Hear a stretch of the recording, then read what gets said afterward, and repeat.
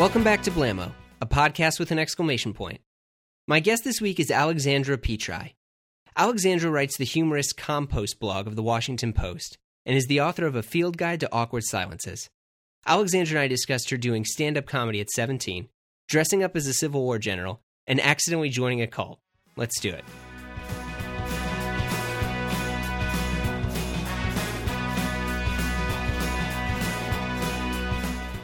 Alexandra, also known as Alex Petri. Exactly. Petri. Petri. But no one thinks to pronounce it. But you have this, Petri dishes. I know. I'm setting myself up for failure by using the Twitter handle that I use. Yeah. But because no other Petri is ever going to be more famous than the guy who did the dish, and he was a Petri. Right? Yeah. So, thank you for coming on. Thank you for having me. We have a mutual friend of Kevin Burrows who I've tried to get on, but he's in LA and it is always busy. Yeah, making the dreams live. Yeah. In the city of concrete hope. Yeah. I wanted to talk to you a little bit about kind of like your past, how you got to where you are. Like you're currently the political comedy writer of the WAPO blog Compost. Yes. I need to figure out how to politely and how to say that the right way. What is it? I feel like you could just like say like you write a political humor blog for the Washington Post, and that's probably... Yeah, I know it's called Compost. It's called Compost, but we try to forget this fact as often as possible. Although, lately people have been... One of the insults that people go to with the Washington Post is they say, like, the Washington Piss or the Washington Compost. And whenever people are like, you write for the Washington Compost, they're like, actually, we have a blog called The Compost. So for that purpose, it's kind of useful. But it dates back to when all the blogs used to have Post in the name. So we have, like, Post Partisan and Post... Oh. I think... Post because it had to be from the Washington Post, or Post because it was, like, official? I think it was just... That was our naming convention because we thought it was cool. Because there was a blog called... I want to say we had a pregnancy blog called like Postpartum, but I feel like that might have been too on the nose and I'm making it up because I want it to be true. But hey, it's the Trump era. So we definitely had that blog and it existed. Because you and I both were about the same age. I think we are. Yeah. But we both come from an era too in which the term blog wasn't really taken serious, right? Like, yeah, if for you a long had time a blog, I used to be like, no, I also have a column, which I do. I have a print column in the newspaper every Saturday, and so my parents are proud of me and think that I'm doing something with my life. But like now I'm like, also the blog is where most people read the newspaper is on the internet. I haven't read a physical newspaper in years, but I've been subscribing to newspapers for years. So like, it's, I mean, I just consume everything via, a mobile device. So I kind of want to talk about like how you got to that point because, one of the biggest things is you are, and I'll just kind of like list some of your accomplishments here. So graduated from an extremely prestigious university, so nice and prestigious that some people are often like even embarrassed to say how good and great that it was and is, that you went to with Kevin. Do you care if I say it? Oh no, go ahead and say it. Okay, so you went to Harvard, crushed it, which, then you go and you're an intern at the Washington Post. Yep. And then you basically turn down Oxford to a Renaissance program, right? I was going to study Renaissance literature, English literature, Renaissance poetry. Yeah. And then the Post was like, or do you want to stay on and maybe be keep the youngest doing this? women's And I was columnist. like, well, at the time I was like sharing a blog and I was just sort of posting everything on so that you'd have like a serious take, political insider, serious take. And then there'd be me being like, celery's evil. Because I was like, if you go back to some of that, it's very cringeworthy. And there was one actually, which I think you can still find, where I was doing all of my illustrations by hand in MS Paint. If you can do MS Paint illustrations by hand. Yeah. And so I was writing about some tainted celery because it was back in the day when everything had to be like search engine optimized and that was how you did your headline. And so like whenever anything was trending on Google, I'm like, I got to write about it so we can get those fine clicks. Yeah. And so there was a trending story about tainted celery. So I hate celery. And I wrote a piece being like, all celery is tainted. Some celery being tainted is not news because all celery is tainted. And then I had drawn this angry celery and I'd saved it as celery.jpg, and my editor like saw it and was like, oh, that's probably just a normal picture of celery that isn't like an angry MS Paint celery. And it turned out like he saw it published and he was like, I didn't realize that we'd published this angry MS Paint celery. But it was fine. It was sort of my brand at the time, was like drawing angry things in MS Paint. But and that's like some of the stuff I want to get at is not, I mean, obviously the MS Paint's pretty funny, but you've become, and at least from other stuff that I've read about you and other stuff online, that you've become this like figurehead and representation of what it means to be a modern educated woman. And this is awesome stuff. I watched your TED Talk and I go down this Google rabbit hole of you. And so it's also cool because you get to have this sort of, I'm like, oh, okay, I watch this, I read this, I wonder how this person's really like. Yeah. And I was blown away and really, really inspired at not just your communication style, not the fact that there's also humor into it that for me made it a little bit more approachable versus, like here's how to communicate. But like watching your TED Talk, I was like, oh man, you're totally right. And this is, I'm referring to, I think you talked about like women in the workplace, and like how to respond. It's called How to Speak Woman. Yeah, no, it's like because it's also sort of, I look at it from the distance of just a year away, and I'm like, oh man, to me, I'm like, even at the time that I was saying that was just like me describing my process of awakening to feminism, and it's still relatively basic. And now I'm like, oh man, there's so many other problems that I like was not aware of, and I'm sure there's even more things that I'm still not aware of. So I think it's a constant process of just being like, hey, gosh. But like the talk, because some of that stuff you had said you had printed earlier, correct? Yeah. It actually all stemmed from this one piece that I'd written called like Woman in a Meeting, which was about because Jennifer Lawrence was talking about how whenever she spoke up in a meeting, people said, why were you so angry? Why were you being so bitchy? And she was like, I was just expressing my opinion in a straightforward manner. And so I took that, and from that I rewrote a bunch of sayings from history, and as though a woman were saying them in a meeting. So instead of being like, let my people go, it was like, Dave, if you could, I just felt like maybe it would be a great idea not to keep the people here, but, and like a bunch of people latched onto that, and I was getting emails from all these scientists. I actually got an email from Sheryl Sandberg, which is very that's cool. what I was gonna plug. And who's the COO of Facebook? Yeah, no, and she was famous for writing the Lean In book, right? She leans in so far. Actually, I have a book on my desk right now that says, "If you lean in, well, people will just stare down your blouse." So, but what was fascinating for me was hearing from so many people who were having that experience, and I guess like what I love about the internet is it's so many people's sort of minds in jars, and you get to hear from the inside of people that to be like, yeah, I saw the same thing. Like I'm here with you. I'm experiencing what you're experiencing. And it's not just a bonkers thing that happened to you one time in a meeting. And it's not you personally, it's everyone.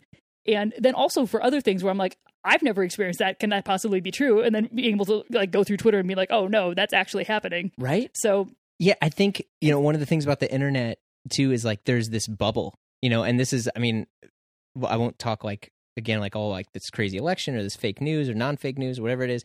But like I realized how much I love to be in my bubble, my New York, my Brooklyn bubble, and I talk about how open I am to all these other things. But in a lot of ways I realize like, no, I still prefer this bubble. Yeah. And so it's so difficult for me naturally to try to be more aware of what is out there and like what people are dealing with and experiencing, because like watching that video, the internet in its purest form is like this wonderful tool to increase your empathy, and where you get to scroll through and hear these live feeds from everyone else's experience in the world, and that's the coolest thing possible. But it's also become this horrible cesspool of meanness at the same time. You have like 4chan, and then you have like the toast. Yeah, exactly. So I know we kind of went down the rabbit hole a bit right there, but this didn't just happen to you overnight, right? You went to school, you'd said that you'd become an English major, but what really got you into, at least like writing in general? I think what got me into writing was the things that I'd always grown up reading. And I was looking back on my diary from college, and I was just sort of... Physical diary or live journal? It was a laptop-based Word document that I saved. Nice. Yeah, it was a private diary, but it kept track of all my movements. But yeah, my live journal will never be revealed to the public. I keep trying to burn it, but you can't burn the internet. It's very Which difficult. is a great shame, but also a great boon. Although, no, you can erase it down a memory hole, I guess. But no, I was looking at it and I was like, what am I going to do with my life? I know I want to write, but in what format? And it didn't occur to me then, but all of the things that I'd grown up reading were sort of short form humor, like James Thurber. these days Robert Benchley, because I ran out of Thurber. And if you run out of Thurber, you got to read Benchley because he's like the methadone to the heroin that is Thurber. I say not having any experience of either of those drugs, just being like probably reading these like early 20th century humorists. That's a similar experience. So I don't know if your listeners are experts, they can correct me. And I apologize for making an untoward comparison. But like all the stuff I'd grown up reading turned out to be the kind of stuff that came out when I started writing in my own voice. And so instead of being like, I should be off in the valley of the angels making television, I'm like, maybe if I just state my opinion, people will be interested. And at first they weren't, but I think increasingly I've just, by listening more and writing more, you build that muscle up, and hopefully I built it up. Because you also have a pretty damn good Twitter. I mean, I was like, there's a lot of good memes on there. It's mostly just terrible puns because I have no shame in making awful puns. Yeah, well, we had talked about, you said that there's a pun society. Yeah. No, the O. Henry Pun-Off is an annual pun competition which you attended. Which I attended and competed in and won back in the year 2014. Whoa. Yeah. No, but there's like Punderdome 3000 right here in Brooklyn. And it's once a month. Yeah, you got to go. It's amazing. You spontaneously, they give you a minute. You have to come up with all these puns. It's a sort of knockdown, drag out battle. They give you like a subject to pun with. Yeah. Gotcha. I won a vacuum one time. Not like an emptiness, but like a household cleaning tool. Right. That wasn't a pun. That was just me stating two different meanings that a word could have. No, I hear you. They would have come down hard on me in the pun community for that sort of statement. But so you have this Twitter that has like great memes, stuff that's the dankest of memes. Yeah, the true dankest of memes. I mean, but you also have really managed to capture a voice of what it means to be, honestly, like this millennial that's trying to grasp like how to grow up and how to handle everything that's happening right now in terms of the government, the election, and how to function, how to be this normal adult. And I just want to know, like, what were some sort of the things that, I mean, was this intentional? I mean, is there some sort of like product study and like that you're A/B testing these tweets? I mean, what? I think one of the things that, insofar as I've learned anything, and I feel like the more I write and the more I read and the more I exist in the world, the less I'm convinced that I'm A, interesting, or B, know anything about anything. So that's always a great place to start. But I do think just trying to be as honest as possible and as specific as possible are always how I'm going. So at first I was like very like sort of like self-censure-y and was trying to think, oh no, what if this is looked at in years from now? Will like this still be acceptable? And all of these things. And now I'm just trying to sort of answer the questions that presented. Like I have this weird weekly live chat, which the Post has been doing live chats for, oh gosh, I think years and years and years. And every Tuesday at 11 a.m., a bunch of people will come in and like just send in text of like whatever their concerns are. So it'll be, you know, my hair smells like a skunk because I washed it with lemon verbena soap. How can you solve this? And I will have to solve that, and we'll get the whole chat together trying to solve it. Or there'll be a man in Philadelphia who wants to know if I've had my birthday spanking. Just things like that. I think he's in Philly, just based on the IP tracking. But just...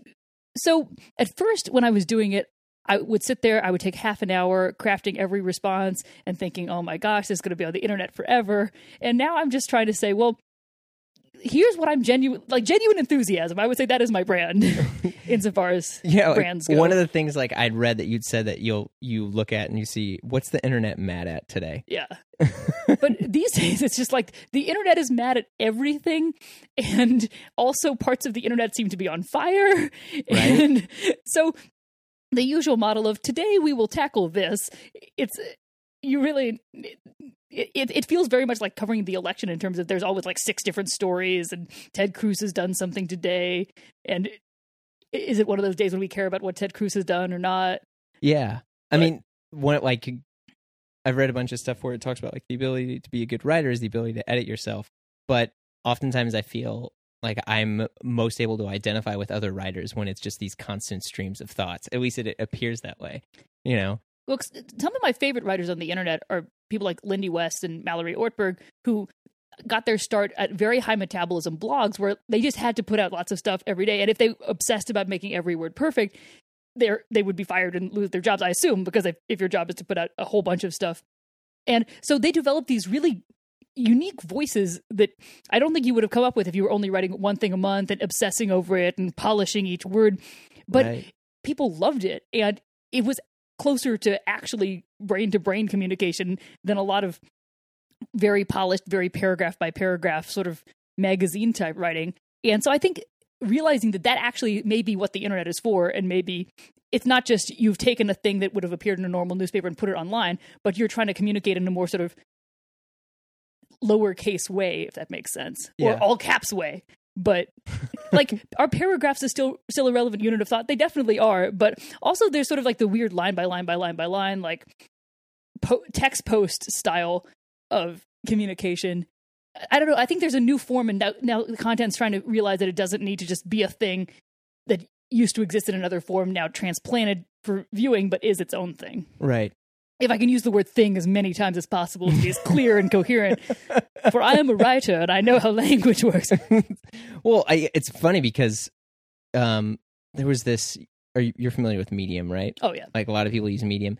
And their big thing was that like they basically wanted, like Medium was started as an answer to Twitter, and that like people were consuming all this media. Yeah. And they wanted to have, you were able to do it in longer forms, right? Because there was all these like faux hacks to Twitter, like Twit Longer, little extensions that you would do, or people would type out long pieces of text and then they take a picture of it and post that as a tweet. Yeah. And it's funny because like for me now, I mean, I'm reading most of my news in small quotes and like regurgitated forms of, or people's takes on stuff, like hot takes.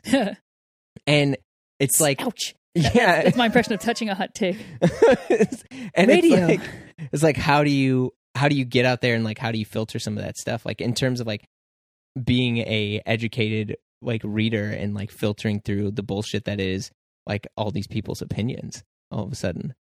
Well, I think it's like people's opinions aren't necessarily bullshit. They're not bullshit until proven otherwise. That's very true. You're right. You can tell from that at least like what people are talking about on a given day. And like sometimes somebody was joking that if an asteroid were about to hit the Earth, they'd find out about it, like not directly because like they'd get an alert to their phone being like the asteroid's hitting the Earth, but from people making jokes about it that referenced the asteroid collision on Twitter. And then they were like, why is everyone like making asteroid based jokes? Then you would finally go back and find the article and be like, oh, it's an asteroid, it's coming to hit the planet. And that strikes me as sort of, that's correct. That's like, you get information in a weird sort of backwards way. Right. That you used to sort of wake up and pull out the newspaper and it would say things. But then again, I sometimes think that model too was an aberration in history, because back in like the 1860s, you have the morning edition, you have the evening edition, you have all these different newspapers, and they're all like rich men's playthings. Yeah, exactly. So maybe we're just going back to the dancing Christian Bale model, and that's actually what the internet is. You mean Newsies? Yes. Love that musical. That's how like 100% of my coworkers are just like, that's why we're journalists. Santa Fe over and over again. Yep. We were talking about movie Newsies. On my own. I'm alone, but I ain't lonely. Bill Pullman, Crushing Life. You got Crutchy. Wasn't that his name? Yeah, it was Crutchy. Then you had the bros in Brooklyn. And the funny thing is, like, not to get on a Newsies tear, but I've always proclaimed myself. I would always proclaim myself. I'm a huge fan of a few goofy kids movies. One of those is Newsies. The other is House Guest, and then the other one is Heavyweights. I've never seen House Guest or Heavyweights. Well, wait, so yeah, what are they about? I assume they're House Guests. House Guest is Sinbad and Phil Hartman. No, wait, this isn't the like Sinbad movie that didn't actually exist, but that Reddit is convinced happened. No, it exists. Yeah. It's definitely real. House Guest is Phil Hartman and Sinbad, and it's about Sinbad is basically this cool guy. His name, oh damn it, Kevin Franklin is his name. Great. Which is also, it's the name of my iPhone always. And Kevin Franklin is basically on the run. He's a compulsive, like he's trying to find a way to make money, and he basically took a bad loan from a loan shark. And then he tries to run away from the loan shark and then fools Phil Hartman into thinking that he's his long-lost friend from summer camp, thus forging an unbelievable and beautiful bond over the course of a Memorial Day weekend with Phil Hartman and saving the family from imploding upon itself. Wow. So good. It also has an obscene amount of product like tags when back in the 90s when it was all about product placement for movies. Oh, yeah. And so there's so many McDonald's references. All about McDonald's. McDonald's this. Gotta have McDonald's.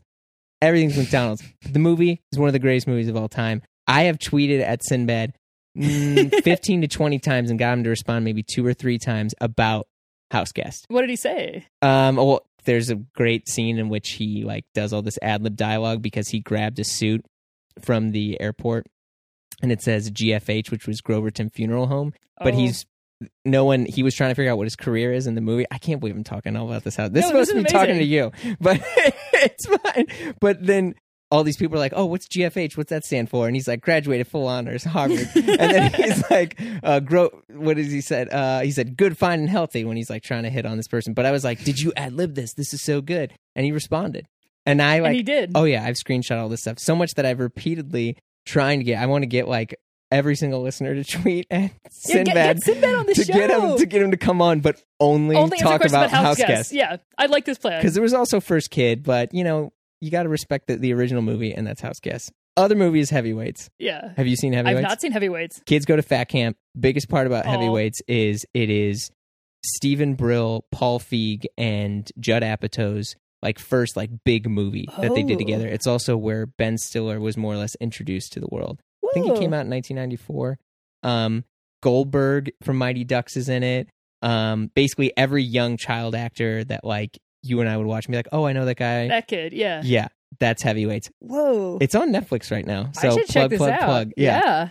But I can't believe I took us so far off that topic. No, I have not seen either of these, and now I'm feeling remiss. I'm trying to think, like, what is my canonical kids movie that I will go to the mat for, or go to bat for. It's all right. I don't know how to. I do the go same to the thing. mat for. Is it Beethoven? I hated Beethoven. What? Why? I hated either Beethoven or Beethoven 2 because we always had to watch it on buses at school, and there was. I would want to be like reading my Redwall on the bus. I don't want to have to be like distracted by noise Charles and sound. Grodin, you angry dad. No, and then the part where like the dog runs into the vet runs into a table full of syringes. Yeah, and they all get thrown at him. That was horrible. Yeah, I visualized he gets that like as 16 needles to the chest. That's a terrifying way to go. But then again, he was also getting ready to use a Magnum gun to put down a St. Bernard in the head. But it's just a dog. No, I'm kidding. I'm sorry. There's a dog present, so I don't want to speak ill of dogs. But no, like children's movies obviously are potentially way more scarring than adult movies. This is a take that's never been told before. No one's ever observed that. But like the other Pinocchio, remember the other Pinocchio that was the one that wasn't Disney? It was like someone else. And there was a point when he reverted to being a puppet again. Oh, it was terrifying. It was even creepier than like turning into a donkey. I always mix that movie up with Baron Munchausen. Which is also a weird movie. Yeah. Oh, dang. Yeah, I don't know. I mean, what kid movie did you grow up with? I watched, I swear I'm not making this up, but I really loved the Orson Welles Macbeth to the point that I would, like, my babysitters would get very annoyed. They brought over Jumanji, like, this like girl was so excited. She's like, I got some arts and crafts. I've got Jumanji. I've got like Ace Ventura, Pet Detective. We're going to have a fun time. We're going to watch a good movie. And I was like, I would prefer to watch Macbeth. And so I put in like the 3-hour like black and white Orson Welles Macbeth like for the second time. And she was like, why am I babysitting this child? How old were you? I was like 9, but I was an only child. So, it's like my folks basically, their whole MO was like pretending that it was like 1780 in the house at all times, just in terms of all we did was talk about George Washington. On like the 4th of July, we would all dress up as like our favorite historical figures and talk to each other as though we were historical figures. And like, I feel like when you don't have any siblings, it takes you a little longer to realize that like what your family does is not what every family does. You're just like, oh yeah. And then they go home and then they pretend that they're founders. And wait, you guys don't do this too? Yeah, no. They're like, like the moment in which I would just sort of offhandedly remark to my friends about, oh yeah. And then like we're drinking George Washington's whiskey. And they're like, what is this? This was like during college, obviously. Like we wouldn't have underage whiskey drinking. Of course. But no, it was just a lot of stuff where they were always allowing me to do whatever bizarre projects I had. And so they weren't like, hey, Jumanji might be fun to watch. They were like, all right, I guess we're watching Macbeth again. Did you read the Chris Van Allsburg Jumanji book first? Nope. I've never actually Polar seen Express? I still haven't seen Jumanji. You're not missing out. It's a garbage movie. I love Robin Williams, rest in peace, but however, the Jumanji first movie is garbage. Is it like a board game?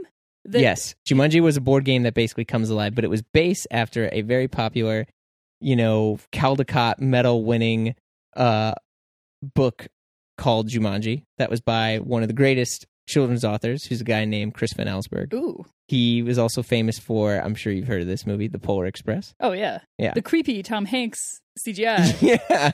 But The Polar Express, the book... Yeah, the book was good. Is a dope book. Yeah. So that's also CVA. I love that became a full 2-hour movie. Yeah, right? Based on just a series of stunning visuals. It's an effing train ride. Yeah. But, yeah. But to go back, to try to pull us somewhat back to you, even though I would love to go down what was life like as an Peter early Pan, the Mary Martin Peter Pan. Oh, I was actually just listening to that soundtrack last night. It's so dope, as you would say. Yeah, it is very dope. And my favorite part was our tape. I think because my Uncle Bruce was taping all of the tapes. And he'd been recording it on TV or had been recording TV on it. And so midway through the opening number, we just cut out into footage of OJ being interviewed after a game. Okay. And so every time I watched Simpson? It'd be like dance 1, 2, 3, 1, 2, 3, cut to OJ being like, I want to be remembered as a guy who loved the world. And then we'd cut back into Peter Pan. This is back when people were using VHS stuff to rip and record things off the TV. No, that's hilarious. Now, I don't know what happened in a couple of scenes, but I do know what OJ's pre-murdering his wife, even though he's guilty. I mean, who can say? If I did it. If it does not fit, you must acquit. If that had been published, we would know. But now we can't. We can never know. C'est la vie. Growing up in a family, like what you were talking about, because you also did some pretty incredible stuff, being someone who started doing stand-up comedy at age 17. Which, again, is just a case of sort of no one stopping me. But there was one sort of stand-up... I watched Last Comic Standing over the summer, and I was like, that looks like fun. Last Comic Standing at age 16, 17? Yeah, okay. I have some jokes, back in the first couple of seasons. Right. When it was all Kathleen Madigan. Right. And I was like, I bet I can make jokes for a few minutes. That doesn't seem very long. And I wrote down all these jokes, which, in retrospect, were... very terrible, and also we're heavily pun based, and I feel like I sense a trend. Yeah. There was a phase when I fought that, but not for very hard and not for very long. But there was one bar that did stand up that wasn't an alcohol bar; it was a coffee bar, and so I was able to go there. Right, and it was Soho Tea and Coffee, and so I would go there once a week. But it was maybe not once a week, once a month. Enough times that the organizer was like, "Oh, it's you, weird kid, get on up there." And all my jokes. I remember one of my jokes was, it was we were still looking for Osama bin Laden at that time. Okay, and I was like, "I think I found him. I think he's." The women's restroom where there's that one stall on the end, and nobody goes in and nobody comes out, but you can see the feet. I think he's in there. That's where Osama is. That was probably my best joke at the time, and it was what you just heard. It's pretty good. Got a laugh out of me. Well, I'm also making eye contact with you very intensely, so that's what a good stand-up comedian does. That's the key. It's the movement. And the guy who opened was always someone who would clearly it also stayed open a very long time, and so we would have fingerless gloves and spend the entire time ranting about Agent Orange. It was more this was his time to express his concerns with the world, and I'm not certain he knew that it was an open mic. Was sort of the vibe of the open mic was there'd be a lot of people standing up and being oh, Agent Orange has taken over the planet, and I fought in Vietnam, and you'd be all right, good set. So you were graded on that curve where there were maybe some comics performing, but there were also a lot of concerned citizens. When did the cult come in? The cult was just happened during college. That was it was a Tuesday. So the sidebar here, if listener to this is, you talk about this in your book. I actually got baptized into a cult. Which is called? The Church of God. No, the book you're called. The book is called The Church of God. The book is called The Bible. It's a best-selling everywhere. No, it's called A Field Guide to Awkward Silences. I'll plug it in the notes and stuff at the end. And Kevin Burrows, who is our mutual friend, always busts my chops to make sure that that the stuff I say that's going to be in the show notes is in the show notes. So it's going to be in there. Yay, put it in there. But the cult. Can we talk about the cult? I think it's a combination of being like very polite as a human being, and so not being able to like politing my way into situations where you're like, oh, I can, here I am. This seems maybe kind of dangerous. I'll just like be really polite and see how far this goes. But what makes you think like, because this is the thing, it's like, it's almost the whole Jeff Goldblum thing of like, you're so focused on whether or not you can, you're so, yeah, you like, didn't have to think whether you should. Right. But like, so what makes you want to do that? Well, my thought process at the time was, hey, these people came up to me on the sidewalk and they said, have you heard about the woman image of God in Scripture? And I was like, no, I haven't. And then I said, like, they were explaining it to me, they were underlining things, they were pointing it out, and I was like, it's been a while since I've been to Bible study. And they were like, do you want to come to Bible study with us? And I was like, well, maybe I should, And like the other thing I had planned to do that evening was go see a friend's like the experimental-ish theater show, and I was like, this seems like a fun option. I'll do this instead. And so we sort of kept walking, and I had assumed we were going to like walk to the next location together, but then there was a car, and I'm like, well, I've gone this far. I got into the back seat. I put on my safety belt because safety was important. And of course, then we sort of drove, especially en route to a cult. We kept driving, and they just seemed like very friendly women. And I was like, they're probably not going to assault me in any way, because I think it's like we're a bunch of women who love Jesus. Like we're not going to. Right. In retrospect, I can hear how this sounds, but at the time I was like, this is an impeccable thought process. Like I only subsequently come to realize this, but they get there. They introduce me to their deacon. We have wonderful soup, and they started. Did you taste test? Did you have someone else taste test the soup? Well, they were all eating it, so that's true. It was warm. All right. I think it was chickeny. Most soups are. Yeah. Well, it wasn't like a notably divergent soup. Right, for sure. And like they were on top of, there was like a massage parlor, and then you went upstairs and there was the of course main, which I feel like most good churches get their start over massage parlors. For sure. Like Jesus was hanging out with. He was known to have hung out with tax collectors, masseuses. Prostitutes. Yeah. Yeah. Rubbing tugs. Happy ending. Yeah. Like that's not in the Bible, but yeah, I'll just throw it in there. Yeah, Book of Revelation. So you're in the cult, you're eating soup. Yeah, we're eating soup, and so the deacon starts explaining to me all of these things in Scripture, and it sort of goes off the rails pretty quickly. And at one point, he's like, and of course, we all know that Constantine is actually Satan, and this is told in the book of Daniel. And I'm like, actually, do we know that? I'm not sure we know that. Constantine as the emperor who put the cross for the Crusades and all that. Okay. Yeah, Mr. Hey, Roman Empire, I want to be Christian now. Yeah. Or Byzantine, or it's been a while. History. Byzantine, I think you're right. Yeah, not Roman. Whatever. Yeah, Constantinople. Yes, there you go. But, so...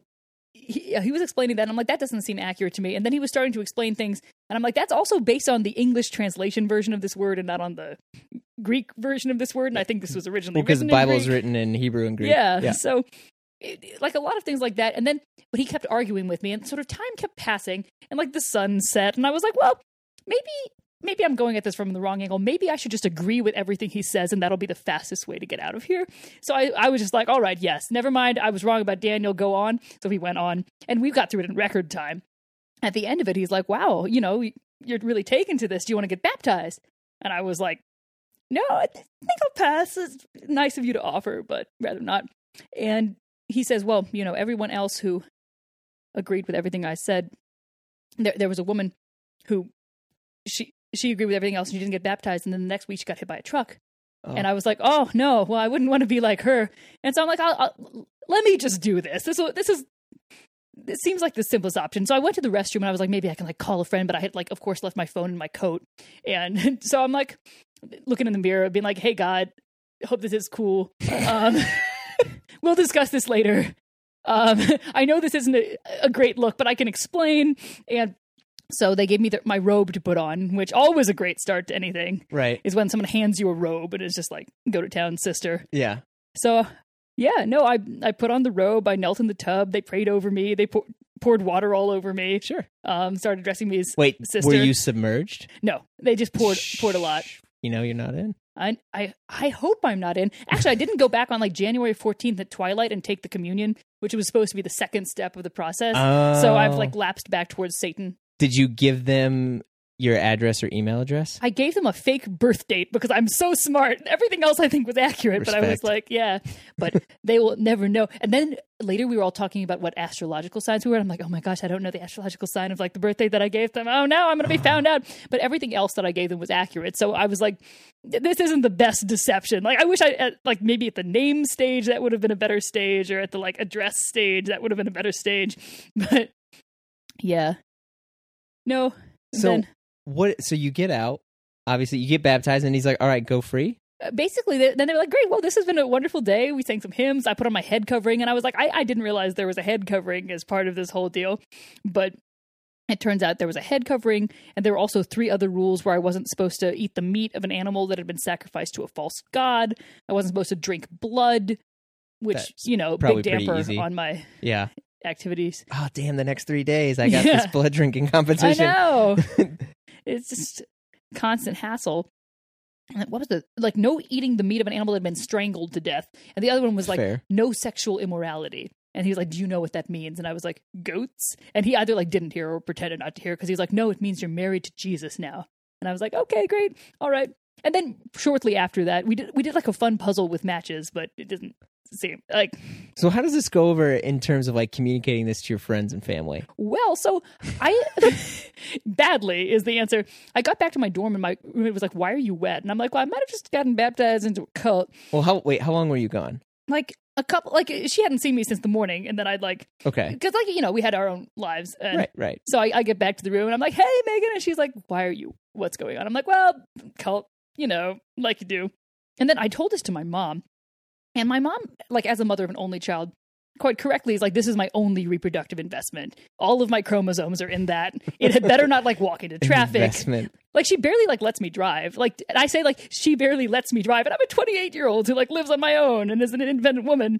And I just said the phrase, "My mom barely lets me drive." But like, if there's any situation where we're both going to a car together, she'll freeze up and clamp down and all of these things. Sure. But so the idea that not only had I gotten off into this strange, so I told a version of this story to a friend's parents over dinner, and they somehow like let this slip to my mom because I think they were concerned. Oh, so, P.S. Alex joined a cult. Yeah, and so she's like, "What's this about the cult?" And I thought that she was saying cult, and I'm like, "You mean Bolt Bus?" And she was like, "I do not mean Bolt Bus. I mean this cult thing." And so I told her a very modified version of this story where I was like, "Well," and then we all got on a bus safely together, and we rode to a place that was well lit, and there were no masseuses anywhere to be seen, and then we just chatted for a while, and they maybe like sprinkled a little water in my general direction with a boxwood leaf. And then I walked away safely, hooray, hooray, and lo unto this. And so she kept listening to this, getting increasingly concerned and very upset. And then she like left the room, and she came back in, and she was like, "But how did you know they were women? They could have been witches. How did you know?" Oh. And I was like, of all, that was your concern, that they could have been witches. Right. Like, of all the concerns to have. Knives, poison, death, knives, poison, rape, murder. Her concern was, witches. That's what she should have been worried about. So I think I inherited my survival skills and like social acumen for situations like this. Right. And obviously, because you talk about this in your book, is this, you did have to like communicate and put this all down, right? So your mom does end up hearing the whole story. Yeah, no, I know. Like there was a phase of a couple of weeks, like right before the book came out, when I lay in my bed and like didn't come out. I'm like, I'm gonna be disowned forever. My parents will cease to love me, and that'll be a big problem because they're my only parents, and they don't have any other siblings. And what am I gonna do? But they've like taken to it in like the best sort of WASP way possible, where my mom is like, "Well, I really like that chapter about Robert E. Lee, and other than that, we don't discuss it." Yeah, which thank you for talking about that. So the Robert E. Lee thing, can you explain this a little bit more? Well, basically, the gist of it was, the theme of my life is nobody stopped me at many points. This seems like a good idea. Why not? Yeah, and I think it all started when I was like, they were assigning us to do book reports, and I'm like 5th grade, some little age, sure. And I was headed for the Lincoln shelf, and somebody had gotten to the Lincoln book, and I took the book right next to it, which was a biography of Robert E. Lee. So the Confederate guy, right? And most Lee biographies, which is a secret I didn't know at the time, are written by sort of unreconstructed former Confederates who genuinely think that he was right there next to God. Which, okay, digression. So the National Cathedral has this Robert E. Lee nook dedicated by the Daughters of the Confederacy. Okay. There's a stained glass window, and this is in D.C. Yeah, this is in D.C. This is at the Washington National Cathedral, and they have this whole area where the Daughters of the Confederacy dedicated it, and there's 2 stained glass windows, and one of them is the apotheosis of Stonewall Jackson, which shows him being taken up to God, shrouded in white armor, which is making its way into the White House, by the way. Wait, through really? President Trump. That's he selected in the New York Times thing of the day with President Trump is that he pulled that from the White House archives and he's hanging it up. Wait, because this is they have a copy of that in the White House archives in addition to the cathedral. It's just it's a portrait of Andrew Jackson, so I'm not sure. Oh no, I was Stonewall, not Andrew. All the Jacksons look alike. Yeah, you're right. No, they're both problematic. There's no unproblematic Jacksons in history except possibly Michael and yeah. Well, Janet maybe. All right. And now I'm thinking of Jackson. So excuse me for taking us off on the wrong trail. Wrong Jackson, but boo Jacksons. So yeah, Stonewall Jackson, the Confederate General Jackson, as opposed to the Indian Removal Act Jackson. Yeah, he's they've got him in white armor being taken up on to the Most High, and then they've got Robert E. Lee sort of retiring and riding away on Traveler, his loyal horse, in the other window. And since the obviously massive nationwide controversy about Confederate flags, the cathedral has been faced, and I think this is accurate. This might be a Trump era fact, but I'm pretty sure it's a real era fact. What do you do about the fact that there's a Confederate flag in that window? Sure. And of course, the window is depicting these 2 Confederate leaders in a very positive light. So you'd think the problem would be with maybe the whole window and not just with the fact that there's a Confederate flag in the window. But the cathedral, being a genius place that it is, has made the decision not to take down the window, not to put up a plaque being hey, sorry about this, but history is weird. Check this out. Instead, they've replaced the square of the window that is the flag with clear glass. Everything else is the same. So they were just marching under a mystery invisible flag. But other than that, we're not going to change anything, which I love is a solution to this problem. It's well, just remove the flag itself and we'll just keep these guys up there as opposed to actually tackling the question. So that's my favorite weird history revision. I had no idea. That's pretty good. But, so Robert E. Lee. So Robert E. Lee, I had a weird crush on him for a long time. There's good paintings of that guy. He had nice hair, cool stash, cool sideburns. Yeah, which was a common thing amongst most, men at that time. Yeah, right? He was 5'11". He had little feet though, size 4.5. They called him the marble model at West Point. I learned all of these facts from all these books, which were just because they're written by people with agendas. They're all just and by the way, he was the least racist person ever. And he, one time he took communion with a black man. So we know, obviously. We know that that's where his heart really was. Sure. Not the many slaves that he owned. Yeah. Or nothing like that. It was this one incident that explains away his life. And so I was reading these at an impressionable age. And I was done, sold. This man sounds great. I'm going to defend him at every possible opportunity. And I will put his picture in my locker. And nobody stopped me. Although at Christmas, my mom did sort of gently try to give me a book being let's have some context for this Robert E. Lee person. It was called Lee Considered, and I refused to read it. I was how dare you? I know the real truth. Because I'd gotten onto this sort of weird plane of all the facts lead to all the other facts, and if you read the Lee book, you should read the Jackson book, and if you read the Jackson book, you should read the Longstreet book, and they're all about how if they hadn't cheated at Gettysburg, everything would be better now. But this is kind of your pickup line. This at the how so? Well, because didn't you talk about Robert E. Lee? Yeah. Well, also I went to a reenactment. Is that what we're thinking of? Yeah. Because the very first sort of kiss adjacent moment I ever had was at a Civil War reenactment. I was dressed in full sort of vintage Civil War garb. Yeah. I was entirely large white shirt, boots. Postal worker looking full outfit. Yeah. No, the whole jam. And there was also a young fellow there who was playing a Union messenger boy. And so it was Like, there's no environment more romantic than a bunch of people who, like, thought the Civil War ended the wrong way, wandering around in the middle of a damp field.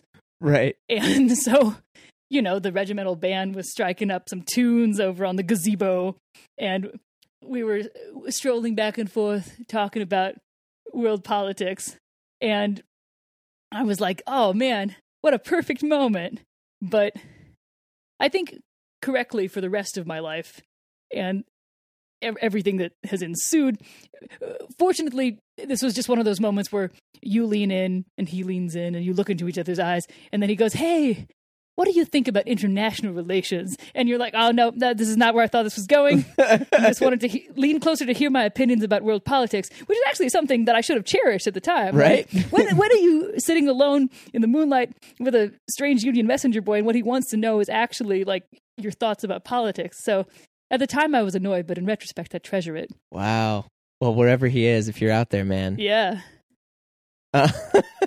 So, all these amazing experiences and stories, what made you think like, oh, this seems like a good idea, I'll write this down to a book? Because you have your physical, you know, journal and memoir thing, or not at the time, but like you have this journal that you keep on Microsoft Office. Yeah. But like, what inspires, like, I'm going to put all this together? Well, basically, part of it was I'd grown up reading a lot of like memoirs and things. And so that was just a form of writing that I was super familiar with. And I know when I first sort of started working at the Post, I talked to like a couple of people who were like, you should write a book. But they were all like, you should write a book being like, here's what millennials really think about things. And I'm like, well, I don't know what millennials really think about things. What I do know is what has happened to me. And I like, here are the things that I've done that I think are maybe interesting. And at least there's sort of interesting worlds that I got to peer into and interesting people that I got to meet. And is this of more interest than me sort of pontificating about, well, as the internet generation would say, we don't need to have 401ks. We hate the outdoors. And we felt like there was just a trend piece that was like, millennials, they hate to change in front of other people, and all health clubs have to be like redesigned to accommodate that. I'm like, I don't want to write the book version of that. I would rather, right. Here's what happened to me. Is this interesting? And surprisingly, they were like, yes, this is actually somewhat interesting. But I don't know. The second that I've written something, I'm like, this is garbage and I hate it and I want to burn it with fire. But the next thing I write, that's going to be amazing. So a part of me is like, well, maybe the second book. The next book's going to be so good. Yeah. I mean, because that kind of goes back to what I was talking about earlier in terms that like from, you know, the YouTube rabbit hole that I went down, the Cosmo article about you, I kind of agree with your colleagues. I mean, I think you were able and are able to, maybe, again, it's through the humor that, like, at least for someone like me who has trouble taking things serious, that there needs to be some type of humor in it to break down for myself, like, how uncomfortable it is to embrace the truth, especially with what's happening right now. And so, I mean, you have this really great gift that you're able to communicate something that's incredibly important and very relevant, but for me, the reader and listener, I'm lured in by the ease of the voice and the comedy behind it, and now I can actually have this discussion, even like about feminism, which we were talking about earlier, that I can now try to figure out and be open with that because of your writing style. And that, like, to me, like, it's a huge and very, very rare gift that you have to do that versus here's how you should think. Here's how you should talk. Here's, you know, because obviously people don't like that. No, I think one of the things that, and maybe this is just a function of getting older, so much older than when I wrote the book, but I feel like I'm glad that I've gotten the idea that I'm the most interesting thing about myself out of my system, and now I can just write about things that aren't me. So, because I think that I'm excited to do that next. And I think talking about things and writing about this sort of the stuff that, like, my vantage point on the stuff that we can all see, to whatever extent that's a useful vantage point. And as somebody who was, like, when they were dipping all people in the sort of Styx river of privilege, like, the only part of me that they held me by the heel, so like I got to be a woman, but other than that, I was like pretty well dipped in that river. So, you know, to the extent that it's useful to hear from me, I'm happy to keep talking. But that's, I don't know, I'm always fascinated by the ongoing world of truth. That's a sentence that made no sense. You're good. Don't worry. We'll fix it in post. I'm fascinated by the ongoing world of truth, we'll say. Yeah. And I mean, I think, I don't know if that is whatever that you do next, but I mean, do you have... Obviously, I really want to write a book called 50 States of Grey that's just a terrible, sexy history of the United States. Good thing that's already trademarked, because that's the best freaking name ever. Is it trademark? No, I'm saying you have a trademark. Okay, good, yeah. No, right? I want to read a weird fan fiction history of not Alexander Hamilton, because all the Alexander Hamilton fan fiction has already been written. Yep, it's the on the Chernow internet. thing, and then everything else. It's in the musical ether. But yeah, just Let's go over this one more time and see how weird it was. Because the story of America is the story of weird bondage things that happened. Yeah, and I mean, especially but from also reading, good goals and dreams. Yeah, I mean, especially from reading I definitely consider myself a bit of a Kennedy era, LBJ era junkie, and then also, what's it called? All the Chernow, the Chernow book about Hamilton. Because I fell down the freaking LBJ series books that a friend of mine was like, hey, you should read these. And I was like, oh, wait, there's 6 or 7 of them? Oh, yeah. And he's not even done? The Path to Power. So, I think it's Robert Caro. Yeah, Robert Caro. Yeah. He's the George R.R. Martin of political biographers. It takes him 800 years to write them. Right. But they're full of backstabbing and I became excitement. Enamored with that entire era. And one of the recent books that I read, even though, I think it was published a couple of years ago, was The Conversations with Jacqueline Kennedy. That was more or less transcript of the conversations that she had on tape with Arthur Schlesinger. I'm when did she talk to Usher? Because I would love to hear that conversation. No, but also Arthur Schlesinger, that sounds equally fascinating. He was the, I think he was one of the senior staff members in the, he wrote speeches for JFK, but he also did, I think, senior staff member at the Kennedy administration, which you can correct me on if I'm wrong, but yeah. That sounds like a real fact. Yeah, no, it is. But I just went nuts down this political rabbit hole. So what attracted you to that era? I won't lie, being, a guy who loves fashion and clothes, and also for some reason I think, what first got me down onto it was I read Legacy of Ashes. Oh. Which is the history of the CIA by Tim Weiner. And I by reading that, which is a phenomenal book, by the way, it's a little bit depressing because again, we were talking about the history of America and how it's pretty nuts. Legacy of Ashes talks a lot about the Bay of Pigs, and through the tapes that were recorded and stuff at the time, which JFK instituted himself. My understanding is that it was all an operation to get Magneto, and but he turned the missiles around, and now basically, you mean X-Men First Class? Mutants are out. Yeah, mutants are out now, and they can't go back. Right, because I think they were in Cuba. You're right. Yeah, that's the. But I read and learned about how Bobby Kennedy is kind of a little bit of a shit. Oh no. I mean, just, that was really rude of me, but more or less that Bobby Kennedy was a very influential person in terms of his brother and how he communicated, and maybe a little bit of an instigator, and through multiple sort of takes on how Mr. Bobby Kennedy affected and then also reading about how Jackie Kennedy communicated about him. So what did she think of Bobby? She was quite fond of him in the terms of this is basically your brother-in-law, right? Yeah. Pre-Onassis. And she talks about how he was a huge backbone and supporter of John F. Kennedy at the time because, even though he did have back issues. Oh. And had many back surgeries, he really relied upon Bobby to be his barometer. And that was something I had no idea about. But this started because, reading about Legacy of Ashes, trying to understand more about the Bay of Pigs, trying to figure out all this stuff. And, I don't know. That takes me the connection. What they wore, yeah. And also what they wore, because I am somebody who's so image obsessed that I was like, Kennedy looks really cool. He was the coolest looking president. Yeah, how did he achieve that? No, because of the whole Camelot thing. That's right. And which Camelot era musical, yeah, the coincided nicely. Was that Lesser and Low or? The people who were in Low. it. Yeah, no, I'm not the writers. Oh, because I went to the revival that had. Because it was Robert Goulet. Yeah, Robert Goulet. Richard something. Richard I almost said Branson. No, Richard Burton. Richard Burton, not Richard Branson. And Dame Julie Andrews, although she wasn't a dame at the time. No, she wasn't. And Roddy McDowall. Yep. Oh, yeah, that was a stellar cast. And they were on Elliot Gould. Oh, wait, Elliot Gould? I think so. Maybe. I trust you. But yeah, I just fell down a show tune rabbit hole and heard the very end of Camelot, like the outro, and it's like it's heartbreaking. Such a good show, but it's also a little on the nose for the era, frankly. Right? And like, yeah, and apparently JFK and Jackie Kennedy, she also talks at the time that they played that record constantly all the time throughout the White House. The soundtrack of the Camelot stuff. It's got so many good songs, though. I've got the record just legit in my apartment right now, so we can get the Fi on Goodness queued back up. It's so good. I saw that they did a revival in, I think, Connecticut with the guy who plays House's friend, Wilson.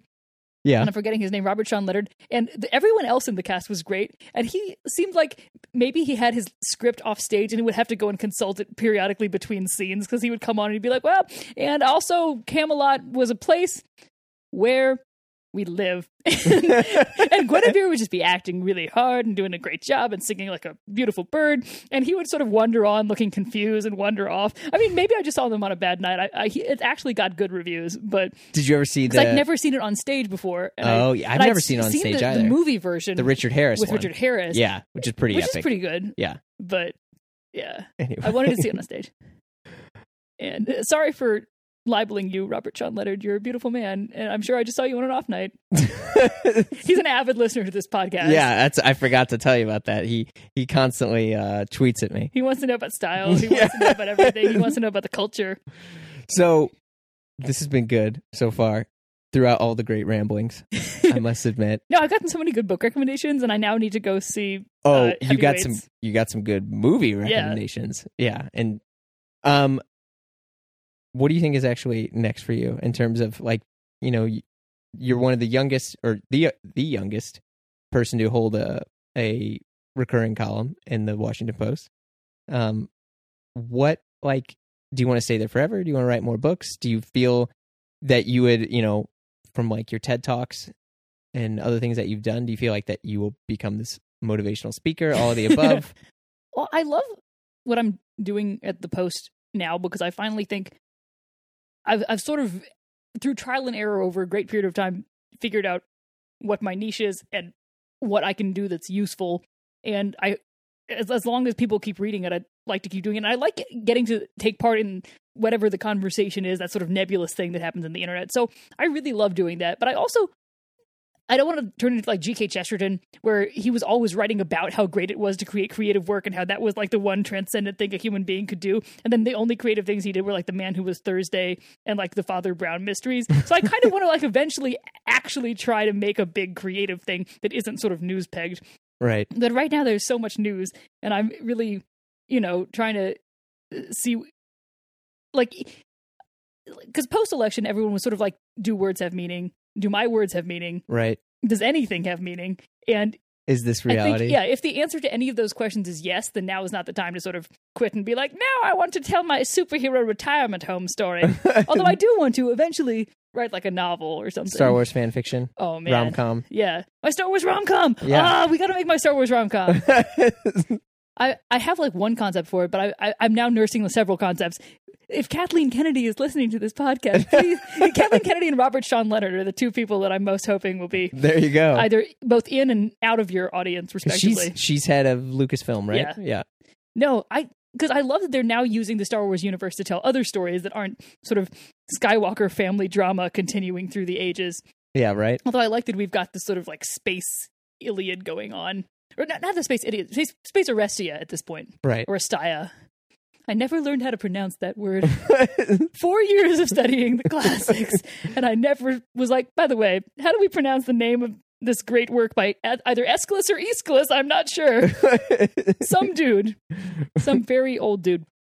But your rom-com? My rom-com, yeah. No, we got, because they got Rogue One, they got the War movie, they've got the young Han Solo movie, which no one needs. I would watch a young Lando movie. I've had a young Han Solo movie, and that was called Star Wars, and we don't need another one. Yeah, or Indiana Jones, but with a whip. Yeah.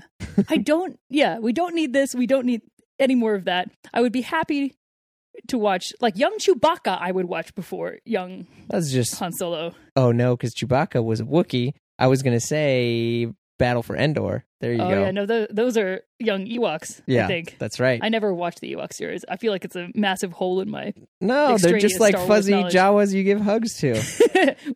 And they don't say Utini. Yeah, they don't. So, hot take on the Star Wars films. It's the last thing, because we're wrapping up here. Good, bad? Because here's the thing. There's going to be a new Star Wars movie. Every year. That's the one thing that makes me think the timeline isn't years. the saddest timeline. Right? Yeah. There's a lot to look forward to. As somebody said on Twitter, it was like, if you had told me in the future we will have a new Star Wars movie every year, I would have been like, truly, you live in a blessed time. And I do believe that. Like, so far, they've been great. Yeah. And there's going to be one dud, but after the prequels, I've been inoculated against Star Wars disappointment. So if there's another dud, I'll just be like, oh, is it worse than Jar Jar? If it's physically worse than... I cannot imagine physically that anything would be worse than Jar Jar. Although, actually, my hot Star Wars take is that Episode 2 is worse than Episode 1 because the... No. Yep. No. Episode 1 is a fun kids movie. Episode 2 is supposed to be an epic romance. Episode 1 does have pod racing. Where they talk about... And then they spend the whole movie talking about sand. Oh, shit. Yeah. No, think about it. He spends the whole time going, I hate sand. It's coarse and rough, and it gets everywhere. He creeps on her the whole movie, and then at the end of it, she announces that she truly, deeply loves him. And then, the punchline of one joke, I think the one joke that's made in the course of the movie is, "This is what I call aggressive negotiations," and that's like the high point of this whole movie. Where it's like the pod race is at least fun to watch.